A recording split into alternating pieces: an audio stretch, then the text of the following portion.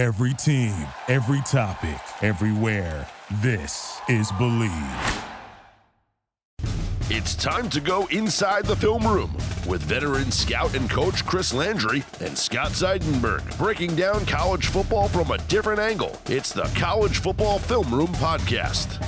And welcome into the College Football Film Room. I'm Scott Seidenberg, joined as always by veteran scout, coach, and consultant Chris Landry from LandryFootball.com. Chris is out in Indianapolis at the NFL Scouting Combine, and we are going to get into the Combine from a player's perspective here on the College Football Film Room. What can these kids who you watched in college last year do in Indianapolis to help improve their draft stock, and what exactly do some of the workouts and measurements, what does it all mean? We'll break that down for you. Be sure to subscribe, rate, and review the College Football Film Room wherever you get your podcasts from. But before we get into the Combine, Chris, let's talk about some of the breaking news that went down since we last spoke. And we have to start with the hiring for Colorado after it looked like they were going to go in a bunch of different directions. It's Karl Dorrell who gets the job. Did this come out of, where did this come from? Because it seemed to me like this name came out of nowhere. I was not expecting this hire from Colorado. Well, I was a little surprised, although and we were charting it over at LandryFootball.com, they were obviously made a run at certain people that backed out. And we said Eric Bieniemy wasn't going to consider the job. We talked about that even last week. Steve Sarkisian was not interested. They were interested in somebody that had, right or wrong, that had Pac-12 experience, that had coached in the Pac-12, recruited in that region. And, you know what, that's why they went so hard after Steve Sarkisian. He wasn't interested. And that's what they got in Karl Dorrell. Karl Dorrell played and was the head coach at UCLA, played at UCLA. He also was an assistant at Colorado, so he's familiar with the conference, familiar with the school, and recruited in that area. Listen, it's an unexpiring hire. He was with the Dolphins. He just was recently promoted to assistant head. But, it'll be interesting seeing how well he does. I think it's a program that putting together a staff at this time, and, he's excited about the commitment that they're willing to make financially, but here's the thing that's ironic. What a great opportunity for him. He and his wife just bought a home just like 2 miles from campus in Boulder. I mean, literally, that's where their dream house is. And he was just going to finish up and, coach with the Dolphins or wherever the NFL career would take him. And eventually, probably in another, maybe 6-8 years, retire. So he ends up getting a job that's right near home. So he literally doesn't have to move. I mean, he's literally has the house. I mean, he's got a place in Miami, and I don't know what he's going to do there, but so great for him. And I wish him well. I don't know how well it's going to go. I don't know how well he's going to be able to recruit. Yeah. The resources are limited. It's a mid-level Pac-12 school, which kind of puts him pretty low on the totem pole. And, but I think they wanted somebody that might be willing to stay. And I hate to say it, but I think that's what they got. I think they got someone that may be committed, but is he going to be good enough, and are they going to be committed to him is going to be the key. It's also, let's call it for what it is. The expectation level's not that high at Colorado. They're not saying that this guy has to win the Pac-12 in his first 3 years, Well, true, but, on the other side, Mike McIntyre is the national coach of the year, and 2 years later, they struggle and they fired him, So, I think there's some expectation, and maybe the expectation relative to what they're willing to put in the program hasn't quite matched. So I worry about Colorado from a administrative standpoint. And do they really understand what they are? And the whole living into the Bill McCartney era, there are a lot of things to sell there. But the money is not what it needs to be, and it's not in, quite frankly, most of the Pac-12 situations. So we'll see how that develops going forward. But that's going to be the key where anybody, Karl or anybody else, will have success or not there. An interesting hire was made, or coaching move, if you will. Kind of a coup, if you want to call it that, where Kirby Smart gets Alabama's conditioning coach, strength and conditioning coach Scott Corcoran to come over and become, what is he going to be, the special teams coach at Georgia? But Yeah. this is, to me, this is a recruiting move and a big time recruiting move. How do you see this? Well, Scott Cochran has been with Nick Saban for every one of Nick Saban's national championships. He was the assistant strength coach at LSU when Nick won the national title in 2003. He hired him at Alabama. The thing about strength coaches is they're the ones that spend the most time with the players. That's where the players spend their entire conditioning program. So, like right now, prior to spring practice, once they get away, February, March, they're spending the time with their strength coach every day. They go into spring practice, they're spending with their strength coach every day. Obviously, in the time that they spend May, June, before all through the summer workouts, they're with their strength coach. So the establishment of your program, your commitment to your identity, your effort, your team focus, it is the toughest motivational position, because as a rule, players don't like to work out. You're not going to catch passes you can do some of that stuff, but most of it is getting stronger, getting faster.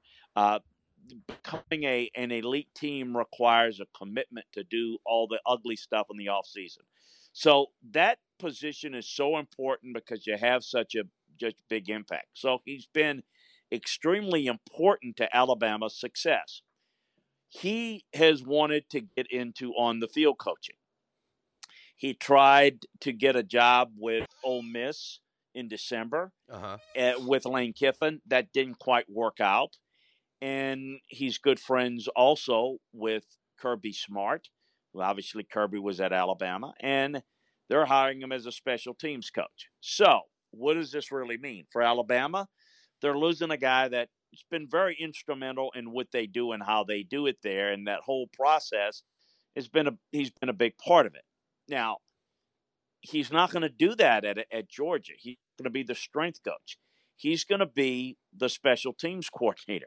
He has no background doing it, so there's really no way to evaluate him as to how good he'll do because he's never done it. Now, recruiting, he's done on-campus stuff. He hasn't been on the road. So a lot of this is projecting. But I'm telling you what this is all about. It's about Kirby Smart trying to weaken. I know Florida's their biggest rival in the East, but the biggest, kid on the block, the bully on the block in the SEC is Alabama. And they're trying to weaken Alabama. And I think what they're trying to do is trying to build a culture. And they're hoping that through this direction that he can at least provide some culture that maybe he had at Alabama that they're lacking now at Georgia, albeit in a different position. Yeah, that's real interesting. And you said he was involved in on-campus recruiting. Do you think he'll be more heavily involved in recruiting with Kirby Smart? Yes, because he's going to be one of the 10 on-the-field guys. So those are the only guys that can recruit off campus. So he's going to be one of those guys now that can go and recruit. Assuming they go through with it, is this a true special teams coordinator? Here's the thing. They've got people that are going to work behind the scenes. He's never really run special teams, so he's going to be doing something that he's new with. But the one thing about since we went to 10 assistant coaches, it used to be 9 for years, more teams are anointing a special teams coordinator than before because you got an extra coach.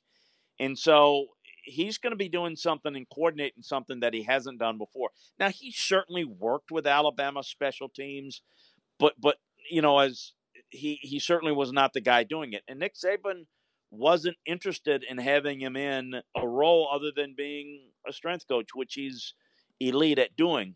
But so he wasn't really willing to give him what he wanted as an on-the-field role because he didn't think, quite frankly, that was the best for Alabama. For Georgia, I think that Kirby wanted him, and in order to get him, this is what he needed to do to get him. And so I'm very curious to see how this is going to play out and how this is going to affect the overall tenor of the program. For example, that whole fourth quarter, built by Bama, all that stuff. Well, is he going to be able to do that and have that type of impact at Georgia from being a special teams coach? Again, let's remind folks, they didn't bring in special strength and conditioning coach to become the strength and conditioning coach. He's now in a different role. So it's going to be interesting to see how it plays out. But I can tell you the relationship, which has certainly not been good between Kirby Smart and Nick Saban since he left for a lot of different reasons, which we won't rehash on today's show. But this just gotten a little bit more interesting. So as this gets in, I mean, it has become like, this has become really Hatfield and McCoy type feel to it in the Deep South. It's really, of all the coaching changes, again, it's not just Scott Cochran leaving for a better job, or it's certainly a better for him because this is what he wants. But he's going to Georgia. And that's a big, big thing that's obviously sticking in the craw. And, that's obviously Kirby and poaching this guy. This is something that is obviously creating a lot of interest in Alabama and Georgia. One of the coaching nugget, Ryan Day gets a 3-year contract extension. Obviously it's a little more, it's more money, it's more security. But when you look at Ryan Day and his role at Ohio State, it's not like there's a bigger platform to go to in the country. He's competing for a national championship every single season. He's recruiting better than anybody else in that conference, so it's not like he's got big competition there. But perhaps the NFL could come a-calling at some point because he's a relatively young guy when it comes to being a head coach, right? So does giving him an extension and keeping him as happy and financially motivated as possible, is that important for Ohio State, for the longevity aspect of it, to say, we want to keep this guy as long as we can? Well, the big thing in college, when they extend these guys, it's for recruiting purposes. So when they go out and recruit, you basically got a contract in any recruiting class that you're going into. Look, I've got a 4-year deal. I'm going to be here the whole time, or that whole thing. But we all know that they can pick up and leave whenever, Absolutely. So he can have 1 year left on the deal. He can have 4 years left on the deal. But if the NFL comes calling, he could leave. And if that's what he wants to do, whether, regardless what his circumstances is at Ohio State, he'll stay. What I can say is every situation is different. We just had one with Mel Tucker leaving Colorado for Michigan State. We know that because you have a long-term deal at one place, you can sit there, look at recruiting the eye, and you could go somewhere else, and Mel Tucker did just that. Pretty much Ryan Day is not going to leave for another college job. There's really not a college job that's going to be a better fit for Ryan Day than Ohio State. Exactly. But having security, like you said, keep him happy, but at least from a recruiting standpoint, no one can use it against you. Do you know he's only got a 2-year deal there? I don't know. I mean, why don't they have this is what people in the recruiting circles will do. Other coaches at other coaches will tell a kid, out. Oh, really? Yeah. You're considering going to Ohio State. Well, listen, I don't know if Coach Day will be there for and so now you still don't know, but if you got a contract, you can do it. And look, why wouldn't you look at a guy like Ryan Day? I realize it's only 1 year, but what a fantastic year. And the recruiting has been phenomenal. So I think locking him up is certainly something that they want to do. Again, not that there's really many, if any, college programs that are better. And quite frankly, what if there is? I don't know the details of the buyout, but this certainly could potentially dissuade somebody. Let's just say, and I'm not saying that let's just say that somebody that USC wanted to come calling for, or Florida, or Texas. Well, Florida is set because Dan Mullen's not going anywhere. Well, hypothetically speaking, Right. But I'm talking about USC could have an opening.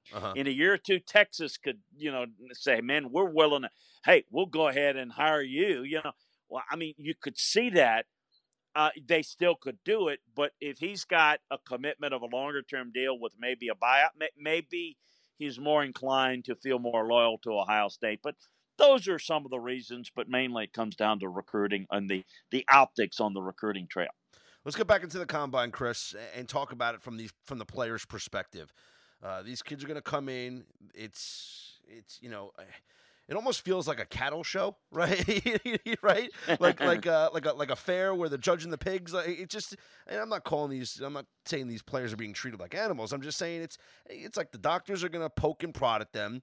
The general managers and coaches are going to interview them and pick their brains, and then we want to see what they can do on the field, and we're all going to judge them. We're going to judge their hand size, like when it comes down to Joe Burrow having 9-inch hands, and that's going to be a big deal because their first-round quarterbacks don't have that small hands, Chris.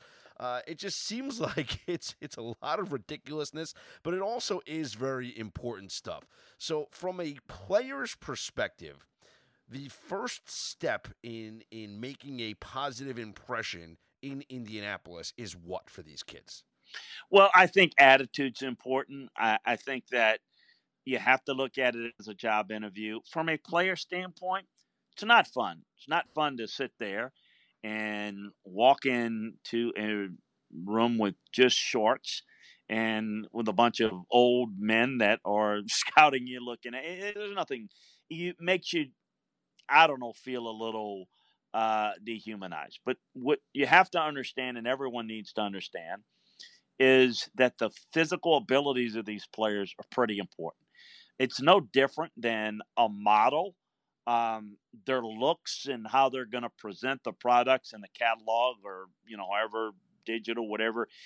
You're not going to see many ugly models. They're going to look good, and then, for a player, there's certain metrics, physical metrics, tangible metrics that are strong indicators of a player's success.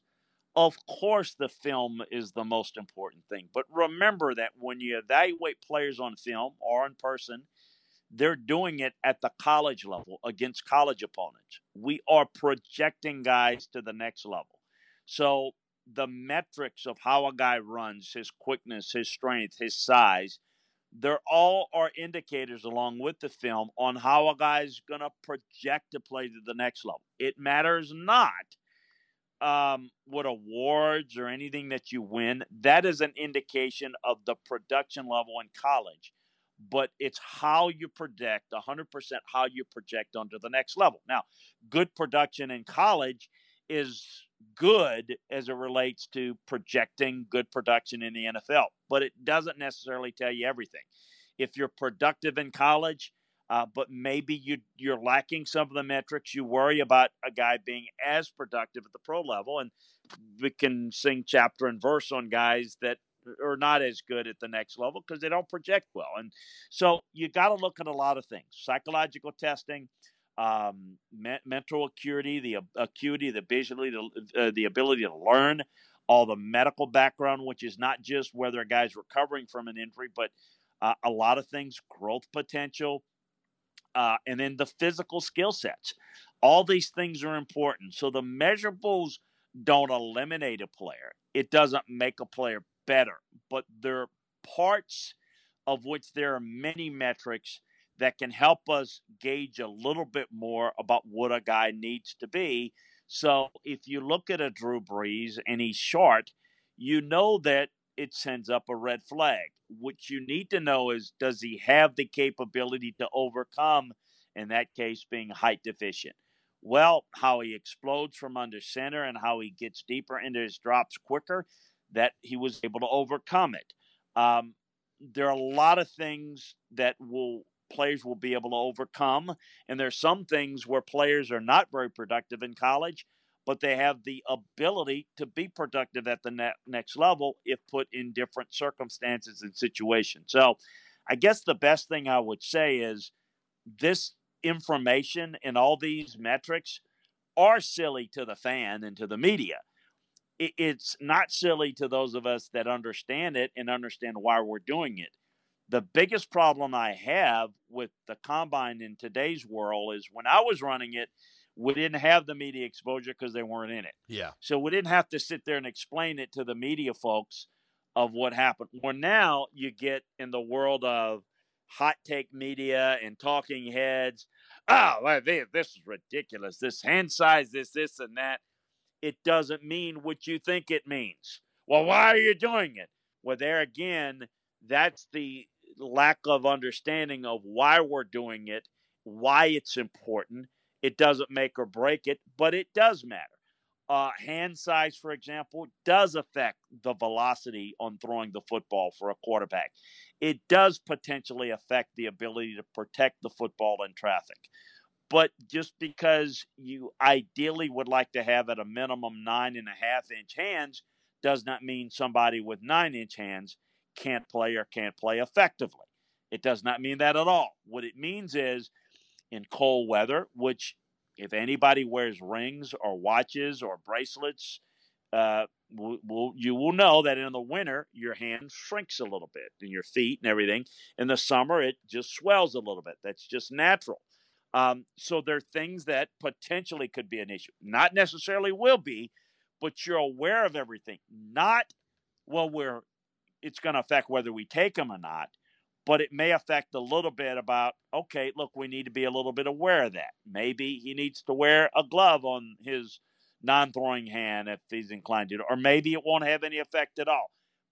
The other thing is the football is slightly bigger in the NFL. The ball is actually a little bit bigger. So there are a lot of different minutiae that people have somehow jumped to the conclusion that because you measure a guy's arm length and his hands, that determines whether a guy can play or not. It does not. It does give us some metrics that we look at that affect where they might play, how they might play, how you need to adjust from a coaching standpoint. So I say that, a lot of folks just really don't understand it, and they tend to mock what they don't understand. And my response is, it's not really important for you to agree with it out there or understand it. What I try to do here on this podcast and other platforms is to explain from a scouting standpoint why it's important to know this information, but it's how to use it and how to interpret it that really matters. And it doesn't make or break a player, but it certainly could have an impact on some things in his play. And it usually does, but it usually doesn't show up in terms of overall production, but how you need to coach him or utilize him. Well, I think I'm 8.5 from my thumb to my pinky, so I guess I wouldn't make a good quarterback because I won't be able to grip the football. So not going to get drafted as a quarterback, Chris. I'm sorry. Well, listen, a guy like a Dave Craig had 8-inch hands, 8.25-inch hands. Yeah. And really, really small, and he fumbled the football a bunch. He still played in the league. But there's no question that if you look at ideally, you'd like to have bigger hands. Of course. It does not prevent you. Patrick Mahomes doesn't have hands that are much bigger. He certainly hadn't affected him. It's the issue is not how big your hands are or how fast you are, but do you meet a certain metric? There's over time, you look at players that if they fall short of a certain metric, the percentages of them making it are not very good. But if a guy is exceptional in other areas, like a Joe Burrow or certainly a Patrick Mahomes, it's not going to affect where he gets drafted, and how effective he'll be at the next level. But there are still reasons why we do it, and certainly could affect a little bit about how he does things and how he grips the football, and quite frankly, where he grips the football. Those things do help from a teaching standpoint to understand. So there's a lot more to it than anybody ever discusses, because it's all a kind of funny narrative. Well, it's not, they're not big enough, they're not this or that. It just, it doesn't mean what a lot of people thinks it means. Talk to me about the pros and cons of working out at the combine versus your school's pro day. Is it just as simple as when you have your pro day, you're the one that's dictating the workouts as opposed to the combine where they're telling you which routes to run or which passes to throw? Yeah, that's the biggest thing. And, people use different excuses why they don't want to work out, yada, yada, yada. I'm sore. Joe Burrow said, he had a good one, we played longer, so I'm not quite ready, which he's ready. He could do the workout. But the bottom line is, they want more time to work out with their coaches. Because all these people hire performance coaches. They specifically get them ready for these drills. When they work out on the campus, it is run by usually by the quarterback coach that's running it. It's run by the school. At the combine, you're right. It's run by the pro coaches. Well, We know that. So you better perform a whole lot better on your school workout. So in other words, if you perform well at the combine, that's more impressive than if you perform well at the school. Got it. Okay, all we're looking at, you're not going to draft a guy or not draft a guy based upon a workout. But the workout, again, can display certain things that you want to know. You are and things like that. Well, it's that, and it's also things that maybe he's not asked to do in his current scheme that we're going to ask him to do that, and we're going to see how quickly he learns and adjusts. You can have a great workout and throw the football in a workout very well. It doesn't mean that you're, a great player. Say, well, why do it? Because, again, we're looking at other things that are beyond just what maybe the normal person's looking at the workout. And there's some positions where workouts are far more important. For example, I put a whole lot in defensive back workouts because you can force a guy to do something that he's not asked to do in college, and I need to see that. I want to see how he can turn his run and flip his hips. Can he play press? Can he play? I want to see those things athletically that very often you don't see in on the college tape. So there are a lot of things in workouts that we see, but it's not just, how many completions that he has? He threw 28 balls. He completed 25. That is not relevant. What's relevant, again, is the minutia of what we're asking him to do and how they do it. And again, it doesn't have to look. Cam Newton threw, and everything was in the ground at the combine. Mm-hmm. It didn't affect how he played. And I'd rather see a guy compete at the combine. I like that. I think when a guy competes, that says a lot about him. But today's world, they don't do it, so you don't hold it against them. It's not ideal, but you just move on with it. At the end of the day, it's still about how you feel and trust the guy. Can he be your team leader? Can he be a guy that can make a difference for you? You're going to get the information that you know. I'm a big believer in, I've always said that I wanted to move the combine back a little bit, and I wanted to eliminate on-campus workouts. So if you don't work out at the combine, you don't work out. And I think we get more of these guys unless they were given excuse by the medical staff at the combine to not work out, then we'd have a second combine. That's how I would do it. But the pro days are becoming more and more of a thing and will continue to be. All right, Chris, I know it's going to be a busy week for you in Indianapolis, but we log on to LandryFootball.com this week. What are we going to find? Oh, tons of information. For example, we've got in our college notebook, we still got updates on assistant coaching movement, recruiting information, but how certain players are doing. So as a college fan, you want to know about how guys are doing and the latest on Tua and Joe Burrow and other guys, how they're looking, how things are going, who they're meeting with, all those things we got there for you. So you want to be involved in that. And certainly from a pro side, if you're a fan there, you get to learn a lot about what's going on, news and notes about free agency, who teams are looking at. Obviously, their focus on their needs and what players might be good fits. We're speculating a little bit about how certain guys might be good fits, free agency-wise and draft-wise. So we've got all that for you in our notebooks. We also have on LandryFootball.com our free agent boards, our draft boards, our scouting reports. So we've got all that information that's keeping you abreast of everything going on in the world of college football and the NFL each and every day over at LandryFootball.com. Well, Chris, it's going to be a fun weekend ahead. We will recap it all next week. A reminder, be sure to subscribe, rate, and review to the College Football Film Room wherever you get your podcasts from. You can check us out on the Believe Podcast Network at BLEAV.com. Be sure to follow Chris on Twitter at Landry Football for all the latest breaking news and analysis. You can follow me at Scott's On Air. And once again, we will be back with a new episode next week, recapping what went down at the NFL Scouting Combine in Indianapolis from a college football perspective. Chris, until then, enjoy your week. Hey, thank you, buddy. Talk to you next week.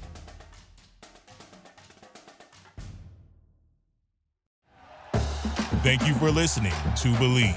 You can show support to your host by subscribing to the show and giving us a 5-star rating on your preferred platform.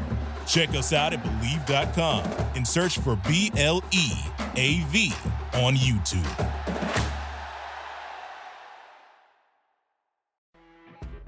You know when you're listening to a true crime story that has an unbelievable plot twist that makes you stop in your tracks? That's what our podcast, People Are the Worst, brings you with each episode. I'm Rachel.